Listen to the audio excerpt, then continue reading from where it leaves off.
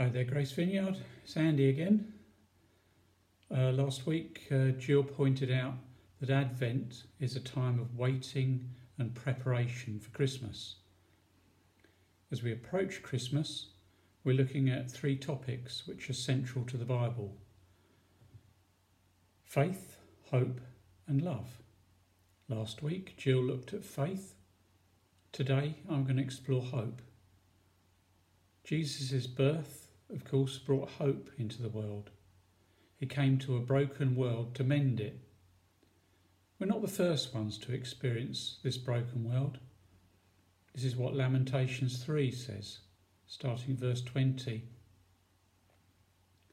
I'll never forget this awful time as I grieve over my loss. Yet I dare to hope when I remember this.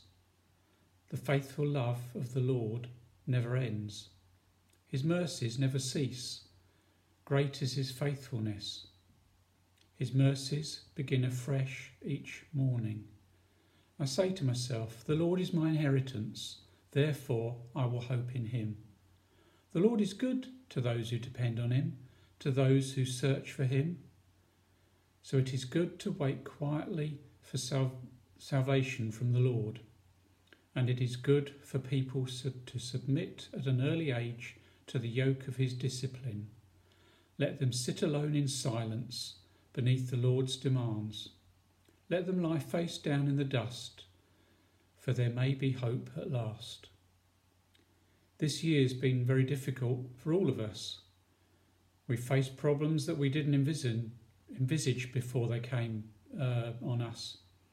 Who would have dreamt of the insecurity, isolation, uncertainty that we're in now? It's certainly not a year that any of us hoped for, and as the year's gone on, it's got harder. We hoped that things would get better, but instead they've dragged on and in some ways got worse. We have a virus that continues to separate and isolate us. It not only threatens our health and mental well-being, it threatens our economy and our jobs. It interrupts and disturbs education and socialising. It basically threatens the way that we were used to living. We have to adapt and be patient. There's an awful lot of waiting. We're all trying to find ways to cope with the uncertainty and the fear that all this brings. Mental health issues are still rising in a world that's losing hope. I've faced despair and anxiety like I've never faced before. When will all this trouble and hardship end? We live in a world that's not only facing COVID-19 and all the economic uncertainty that that's bringing. The country's got record debts because of it. But we've also got Brexit, global warming, terrorist extremists to consider. We live in an age of fake news or alternative truth. That just breeds paranoia and mistrust. Can you believe the things that you're being told anyway? Everywhere you look, there are people in need, people suffering. Angry, frustrated people are demanding that their needs are met now. People are fed up with restrictions and they're deciding for themselves how to interpret what the government wants you to do, just to suit what they want to do. What can you believe in and what can you hope for? I guess that we're all hoping that the new vaccines will bring some sort of normality back to the world as soon as possible. Hope is a word which has a different meaning when we read it in the Bible from what we generally understand it to be used in the context of this world, the world that we live in. When someone tells you that they hope to do something, you understand them to be saying that if all goes well, then this will happen. It's wishful thinking. It's what we want if all goes to plan. I looked up the word hope in a dictionary, and this is the meaning it gave me. Hope, a feeling of expectation and a desire for a particular thing to happen, i.e. it's wishful thinking. But then there was a second meaning, which it labelled as archaic. And this old meaning is how we should read hope when we read it written in the Bible. The second meaning is this: a feeling of trust. Did you hear that? A feeling of trust. When we read the word hope in the Bible, it's this understanding of a certain trust that we should have because of the person who gives us the hope. God is someone whose promises we can trust. If God says it, then you can rely on it. It will happen, no question. There's no doubt or wishful thinking involved. A promise is only as good as the person who gives it to you. You may not see it yet, but God has promised and God will deliver. The Bible is a book full of hope. In the UK, we live in a secular society, but its basic values were built on Christian teaching. Christianity brought hope into our world. But as man became more and more enlightened and increasingly rejecting God and going his own way, we're left with a hope with nothing to back it up apart from wishful thinking. 1 Timothy 6:17 says this, "Command those who are rich in this present world not to be arrogant, nor to put their hope in wealth, which is uncertain, but to put their hope in God, who richly provides us with everything for our enjoyment." If you look at any of your British banknotes, you'll find a promise. It's a promise to pay the bearer the sum that's written on that type of banknote that it represents. That promise used to be backed up in gold. The Bank of England used to have a huge pile of gold, but that got sold off when the government needed some more cash a while back. All we have now is the promise with nothing to back it up. In the last few years, I've experienced a house flood and a workplace fire. They brought it home to me that life and this world are very fragile. You can't put your hope in what you have. It can be lost very quickly. Romans 8 is a chapter where Paul explains what our hope is. And for time's sake, I'm only going to read part of it. But please go back to Romans 8 and read the whole chapter in your own time. It starts with a section about living by the Spirit within us. We all have this inner battle of who is in control. We see man's basic selfishness rising up in the attitudes which bend or break the government advice. Man is rebellious. You can submit to your selfish nature to please yourself, or choose to listen to the Spirit's prompting. Serve God and others.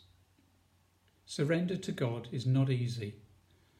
It's not something to be fearful of either. God has got your best interests at heart and your happiness. God isn't a tyrant, and you don't have to fear that he'll make you do everything that you hate to do. He's not like that. God understands that I'm not a confident person. I don't have self-confidence. I don't like adventure. I don't believe that he'll ask me to be a missionary in some hot, insect-ridden, dangerous place, because he understands how much I'd struggle. But he does ask me to do things that I wouldn't choose to do, like this, talking in front of others. Even if it is a recording, I struggle with it. But he does ask me to do things that I wouldn't choose to do. I have to battle my natural shyness and my lack of self-confidence, but that's where the Holy Spirit steps in to help me along the journey. While I've had to shield at home and isolate, there's part of me that just wants to hide away and keep quiet. I've battled against becoming a recluse. God made us all for community. And if I keep quiet, then I rob you of any wisdom that God might have imparted with me. I force myself each day to communicate with others when I often don't feel like it. God helps me and enables me, but I have to choose to cooperate. God made me an encourager, so I have to pass on the encouragement that he gives me, not hoard it up for myself. Love is something that only works if you give it away. It needs community to work.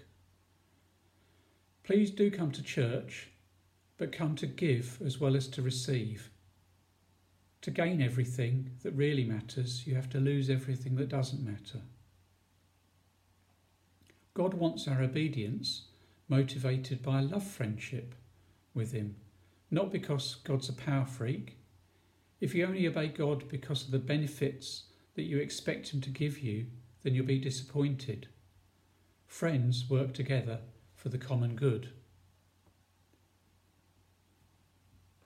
The second section of Romans 8 is where Paul talks about a future glory.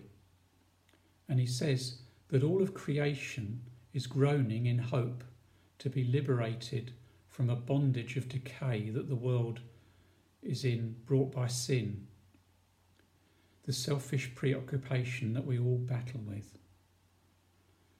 We will, of course, only win that battle by submitting to the Holy Spirit's help. Paul uses the analogy of childbirth. Childbirth is something that I don't really have fond memories of, really. Both our children had emergency deliveries that were scary, painful times. I had no control over what was happening. All I could do was hold Sue's hand and pray, leaving what was happening to experts and praying that God would guide them.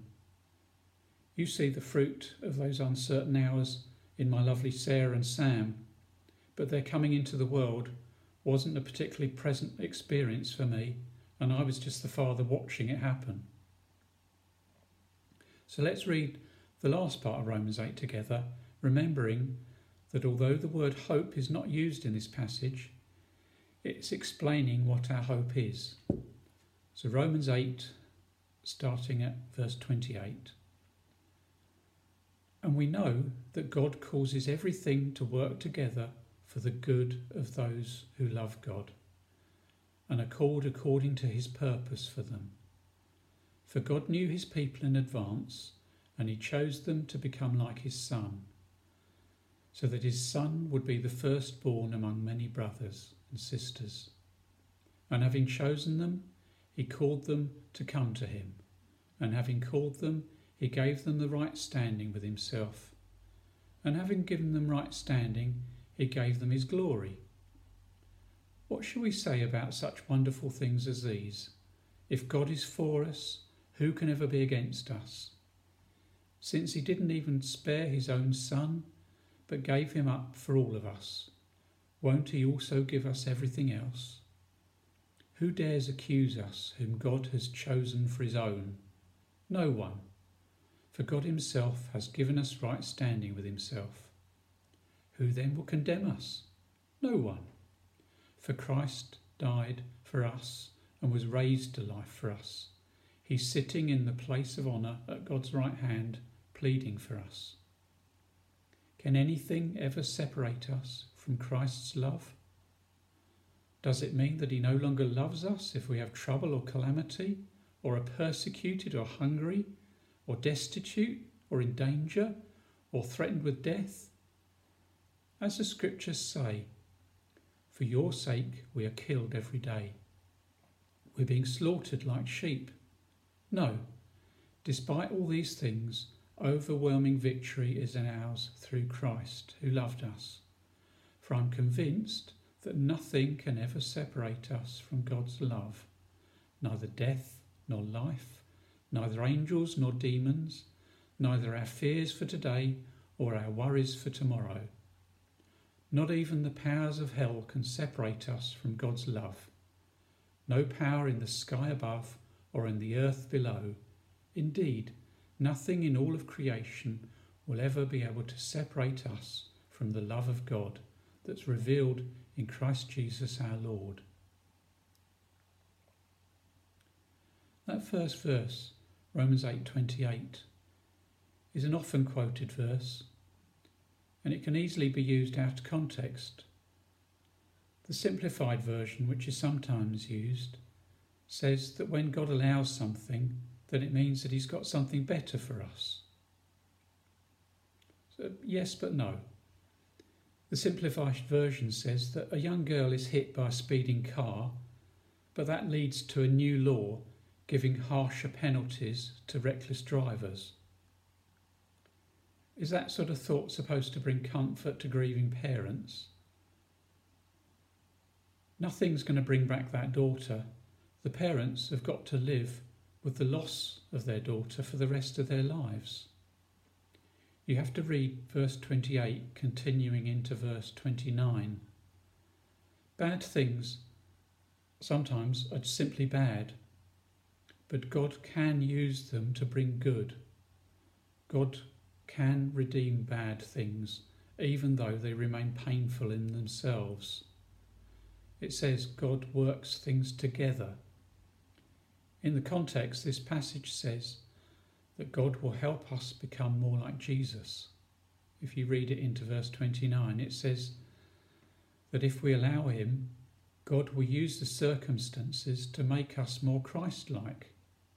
Because God rejected Jesus while he took the sin punishment on the cross, the punishment that we deserved, then God will never reject us. Jesus broke the sin barrier so that we can have intimate relationship with God forevermore, just like God originally intended. God wants our obedience motivated by a love friendship with us, not because he's a power freak. If you only obey God because of the benefits that you expect him to give you in return, then you'll be disappointed. Friends work together for a common good. Although standalone verses sound like God will protect you from all danger, if you read them in their fuller context, then you'll find that all he promises to do is to stand with you in danger. There was an American preacher in the 1700s called Jonathan Edwards, and he summed up this last bit of Romans 8 with these three things. He said, firstly, our bad things will turn out for good. Secondly, our good things can never be lost. And thirdly, the best things are yet to come. So our bad things will turn out for good, our good things can never be lost, and the best things are yet to come. Nothing can ever separate us from the love of God, and that's only because of the rejection that Jesus took for us, that God will never reject us. This is something that God has promised, so it's certainty. God wants to help you navigate this world. Instead of concentrating on problems, please remind yourself daily about things that are good, things that God's blessed you with. We've all got many things to be thankful for. Gratitude is a healthier option for all of us. It's good for you. But sadly, in this materialistic world, the more you have, the more you seem to want. But please stop and consider what you have. I've urged you before to watch videos on YouTube. There are videos there, people that hear for the first time, or people that put on glasses that correct colour blindness. Watch these videos and see the wonder that these people experience about something that we just take for granted. When was the last time you stopped to consider being able to hear, or stopped to think about the beauty of colours? It's so easy to forget the simple things of life because you're used to them. Please stop every day and think about the simple pleasures of life that you have, the richness that this world can give you. You may not be rich compared with many people around you, but you're well up the ladder of the rich people in the world.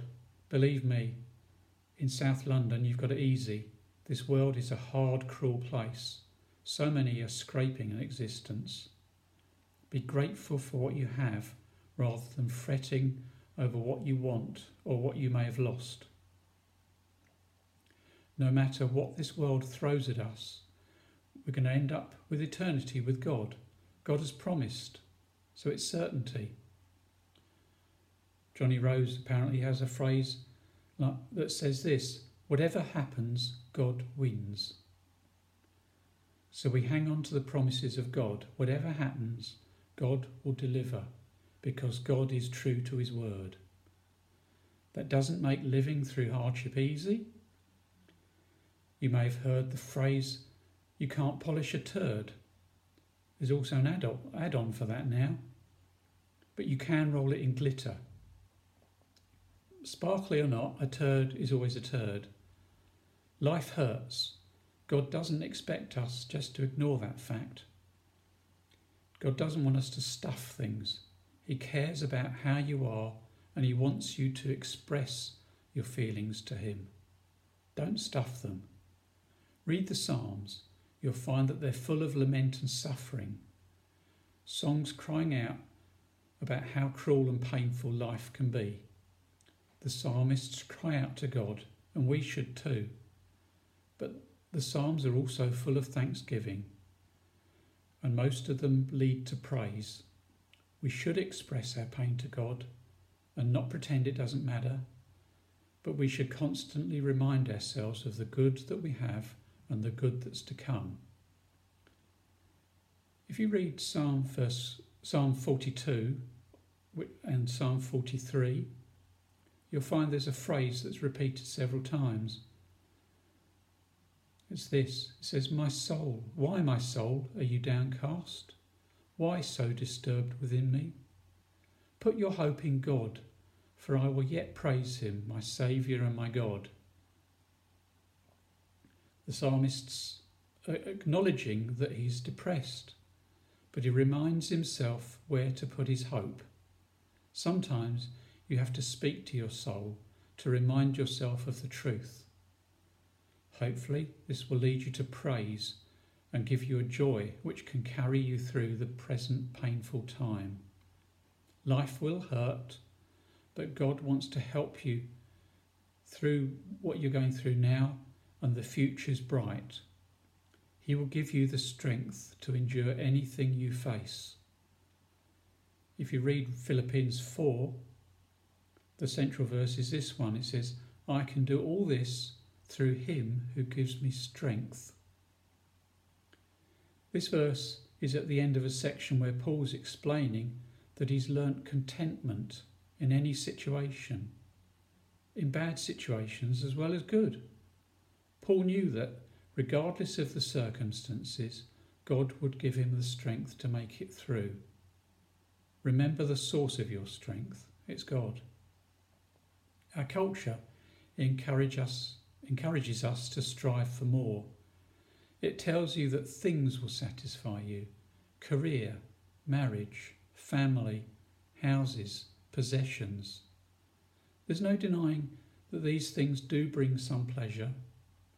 I'd be classed as successful in the ways of the world, but things do not bring lasting satisfaction. Their pleasure subsides, and then you strive for the next thing. If you read what Solomon wrote, he makes a long list of all his wealth and his achievements, and then he calls them vanity, empty. Don't waste your hope in what you have or what you want. Put your hope in God. He loves you and accepts you. You don't have to earn his love, you already have it. He wants to help you and empower you through life. Partner with the Holy Spirit and submit to his lordship of your life, because God's got your best interests at heart. Allow God to use trouble that will come to make you more like Jesus.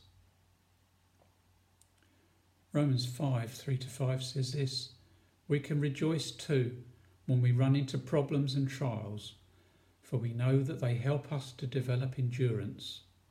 And endurance develops strength of character, and character strengthens our confident hope of salvation. And this hope will not lead to disappointment, for we know how dearly God loves us, because he's given us the Holy Spirit to fill our hearts with his love." Whatever happens, you'll be with God in a place that is better than you can ever imagine: heaven. Heaven is being in God's company. You can choose to start heaven with a small h down here, if you choose to trust that God is with you in the present world. As we celebrate Christmas differently this year, it may not be what you wanted, but stop to remember where to centre your hope, where your hope is coming from for the new year. Jesus came to earth to bring us new hope.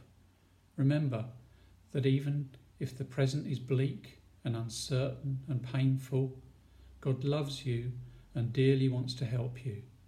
Ultimately, the future is bright, so hang on. We have a certain hope in God. God keeps his promises. Trust him. I'm going to end with a prayer that Paul makes about hope, and it's written near the end of Romans. This is Romans 15:13. May the God of hope fill you with all joy and peace as you trust in him, so that you may overflow with the hope by the power of the Holy Spirit. Happy Christmas.